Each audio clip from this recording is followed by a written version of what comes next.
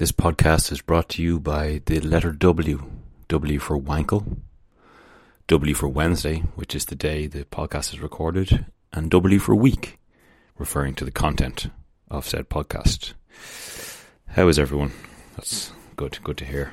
I can't remember if I mentioned last week when I was going through all my different rental car and legal battles that I've been going through over the last couple of weeks.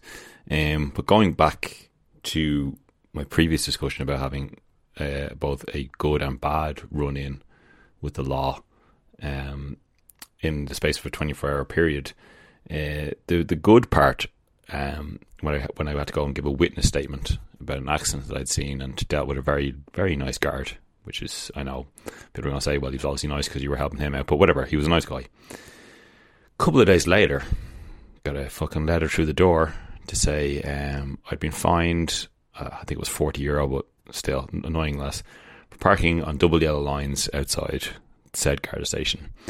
Now, this is Terranure Garda station, if anyone's familiar with it. There is no parking within the grounds of the station. It's out onto a main road which has double yellow lines up and down it. But there was a small piece of footpath, I suppose, with double yellow lines. It was the only place there was, so I parked there. Not obstructing anyone, still plenty of room on the footpath for people to walk by, not blocking any traffic. They didn't mention, hey, is anyone in the Garda station? Is that your car? Just to let you know, you should probably move it, it shouldn't be parked there, or, leave a note or anything to say, hey, look, you shouldn't park there or anything. No, they just fucking said nothing, and then a few days later I got a fucking fine, £40 for parking on double yellow lines, even though I was down doing my part for society. And fuck the police. Not all of them. Look, I'm not. Look, some of them are good. Some are good. I meant to mention that last week, and I don't think I did. What other fucking trivialities have I got into? Oh yeah, Saturday. I was working Saturday, which is a bad start. Don't worry, put down your tiny violins. I got Monday off in lieu. But working Saturday, flat out. I was doing a delivery to the Royal College of Surgeons in Dublin. If you're not aware of where that is, if you want to go on Google Street View, 123, is it 123 Stephen's Green? That must be what it is. Royal College of Surgeons. We pulled in. I was in our larger van, which is a Peugeot Citroen Dispatch. They're all the fucking same. I pulled in, it's a loading bay, piss and rain, get out. And as soon as I get out the door, I can hear, and I'm like, you gotta be fucking kidding me. Look around to the fucking passenger side, and yep, lo and behold, the passenger side front, I should say, tyre was completely flat. And I did what I needed to do, came back out to change it. So, for one, it was piss and rain, so I had to kneel down in the wet and fucking miserable, cold, wet rain. You get a jack, a towing eye, and a tyre iron, and a little hooky thing for taking the hubcap off the wheel.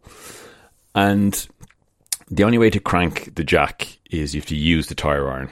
So obviously when you try to do it, there's obviously not enough clearance to do a full turn, because you end up hitting the edge of the tyre iron off the ground.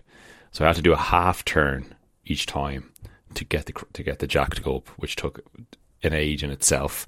But because I was on a one-way street outside the Royal College of Surgeons, and it was on the passenger side, I had to stop every 5 seconds to let a car pass me by. So yeah, I'm just venting my motoring debacles through this terrible podcast. I don't know who to blame for that, because obviously the Citroen Dispatch, which I've learned is actually called the Citroen Jumpy in most markets. But it's one of those, the van, so you get the Citroen Jumpy Dispatch.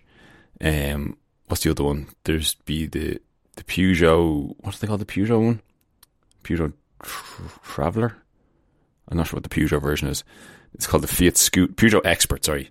Fiat Scudo, the Toyota Hi-Ace, which is now the Pro Ace, the Opel Vauxhall Vivaro, and the Renault Trafic. They're all the same. I'm not sure exactly who builds them or who designed them initially. But anyway, whoever put that toolkit together, fuck's sake, come on, just give me some sort of device that can allow me to do a continuous crank of the jack. It turns what will be a 30-second job into a 5-minute job. Okay, that's enough of that. I don't have much else to complain about this week, surprisingly. So modern news. Well, I suppose I'll complain about this. If you're living in Ireland, the RSA, which stands for the Road Safety Authority in this country, they deal with fining us for dumb shit that really doesn't matter. They've increased all the fines for traffic violations. So yeah, just another money grab. They'll try and claim that, like, road deaths are down XYZ, which, look, obviously that's a good thing, a reduction in road deaths. But how much of that data takes into account the fact that in the last 20, 30 years, cars have become incredibly safer than they were in the past? Like, I'm not saying people don't die in road crashes these days, but you're far less likely to die in a car crash these days than you would have 20, 30 years ago. I'm not saying the roads shouldn't be policed, but some of the things you can get fined for and get done for are just ludicrous. And now they're just increasing the fines to make things more difficult for the common man, because not like everything else is getting cheaper. So when you get done doing 66 kilometers an hour in a 60, that'll be, I don't know, I didn't look up, I didn't want to press myself, but I assume it was 80 quid before. It's probably gone up to 100 plus, something ridiculous like that. Again, fuck the police, not all of them. Actually, I don't even know if the RSA, well, the police enforce these rules. If you want to become a member of the law and order, you do have to be willing to take on enforcing the bullshit laws. So again, we need a police force, but it's why I couldn't be one. There's too many bullshit laws that I couldn't enforce. So yeah, look, we need a police force, and I'm glad there are people who are willing to do the job, but I'm going to start rambling about that shit now, and let's talk about some actual proper car stuff. What's going on? It's the synthetic fuel argument. Well, so I think I mentioned a couple of weeks ago that the German transport minister was going, hey to the EU, let's have a look here at synthetic carbon neutral fuels before we go and do a blanket ban of internal combustion engines from 2035. And it's kind of gathering pace now. There was a meeting between him and then transport ministers from Italy, the Czech Republic, Poland, Romania, Hungary, and Slovakia. I don't think we'd get, who is our Eamon Ryan's not our transport minister? Transport minister for Ireland. Oh, it is Eamon Ryan. He's obviously not going to be getting on board with that because he's a twig eating. He's an idiot. He was in my house. He had tea in my house. My dad used to be a member of the Green Party before it went full Fianna Fáil. He was a proper Green Partyist where he did believe in this eating tree bark. But yeah, I think we cannot. Eamon Ryan's not going to get involved in this. Put it that way. Sorry. This is a terrible podcast. But yeah, it seems to be gathering some pace because that's the problem with legislation when it comes in for the motoring world. It's always just a quick sweep and worry about the consequences afterwards. And this one is definitely the word. Like, we can't just eradicate the combustion engine. It makes no sense, especially with carbon neutral fuels. So I'm glad the discussion is gathering pace, and hopefully something comes of it. Like, obviously EVs have their place as well. And like, if they want to bring in like a blanket ban that combustion engine cars can't be used within X amount of kilometres of a city centre, I'm okay with that, to be honest with you. Clean air within the cities, and quiet electric motoring within the cities, fine.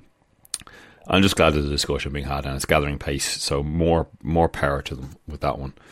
Some actual car news. There's a new 5 Series on the way in October, which will be interesting to see what that looks like. Obviously BMW's design language has been questionable at best of recent, and the current 5 Series, which I don't know the model code, I kind of stopped paying attention after they stopped using E numbers, went to G's and F's and all sorts. But the current one, whatever the current one is called, G90, whatever the fuck, I could look it up, but I'm not going to. Yeah, be interesting because the current one, it's a good looking car, and no doubt it's a great car to drive, although it is massive. But yeah, so there'll be new 5s in October, and then following in 2024, there'll be the i5, which will be the electric version of the 5 Series, and then there will be some form of i5M. Hopefully there will be an M5. I'm sure there will be, but yeah, interesting. The 5 Series has a dear place in my heart. I've had 2 of them, E39s, both of them, which I'll probably have another at some point. But I love all the 5 Series. Even the one that came before the current one, which is a bit bleh, but they're all good. They're all the 5 Series. If I was getting would that be a E segment? It would be, wouldn't it? Yeah. If I was getting an E segment car, it would always be a 5 Series. So let's look forward to that. October will be around before we know it, for a new 5 Series. Zenvo, them of that car, which I can't remember the name, the mad supercar, the Danish company with the one that has the rear wing that moves when you steer. They're going to be bringing out a new car. They've only released some vague details about it so far. It's going to be called the Zenvo Aurora, as in Borealis. But the main thing they brought out is that it's going to be powered by a 6-litre twin-turbo V12. So I just thought I'd mention that. Again, something to look forward to. More V12s. Because obviously Lamborghini have obviously announced that their Aventador replacement will have a 6.5-litre V12 with a bit of hybrid gubbins attached to it. And since then, they've released pictures of the naked chassis, which they're calling the mono fuselage, because it's got something to do with aeronautical technology. But it's an interesting piece of packaging. It looks quite compact, and obviously it's a mono shell, say similar to what McLaren would use. So it should be light and strong. And yeah, I'm more of a Ferrari man than a Lamborghini man. I don't think there's any Lamborghini I think I'd really ever own in some sort of strange hypothetical life that I don't live. But this, look, a new V12 mid-engine supercar is interesting enough, and it'll be interesting to see what this will be like when we see the finished article.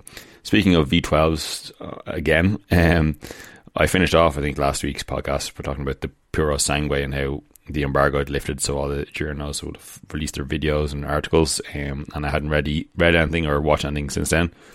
But I have now. Fucking hell, man! I said I was going to stop doing these after work. I literally did a long day in work today in the pissings of rain.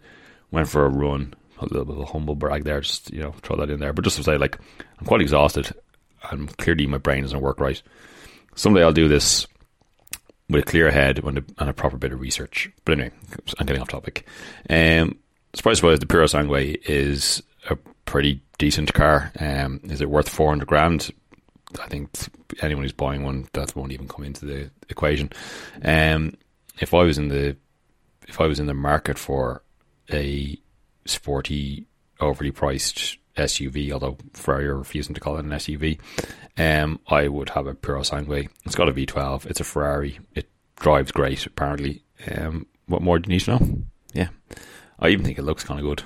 In a kind of, the good thing about Ferrari is, like, they don't do retro. They don't do conformity. They're quite forward thinking when it comes to their design language, which doesn't always work. But I think this, again, for what it is, I quite like it. Do I think it's better than an FF or a GTC4 Lusso, or whatever the fuck that thing was called? Obviously, on a practical level, it is. It's got real rear seats and more boot space, but whatever. They're cool. F1 this weekend. It'll be in Jeddah to continue the Middle Eastern tour. In Saudi Arabia, the crazy, dangerous, high-speed street track that we saw last year. Or would this be the third year of it? Third year, yeah, because it finished off. Well, it was at the tail end of the 2021 season. It was in the early part of the 22 season, and now it's in the early part of this season again. Hopefully there'll be a closer fight compared to what we had in Bahrain, where Red Bull just ran away with it. Unfortunately, Charles Leclerc and Ferrari probably won't be involved, because Charles Leclerc is going to be taking a grid penalty for whatever happened to his engine last time. I know they changed his control electronics before the race, and they probably have to change them again because of whatever happened to him in Bahrain. That means he has to take a grid penalty because he can only use 2, and he's already used 2 now.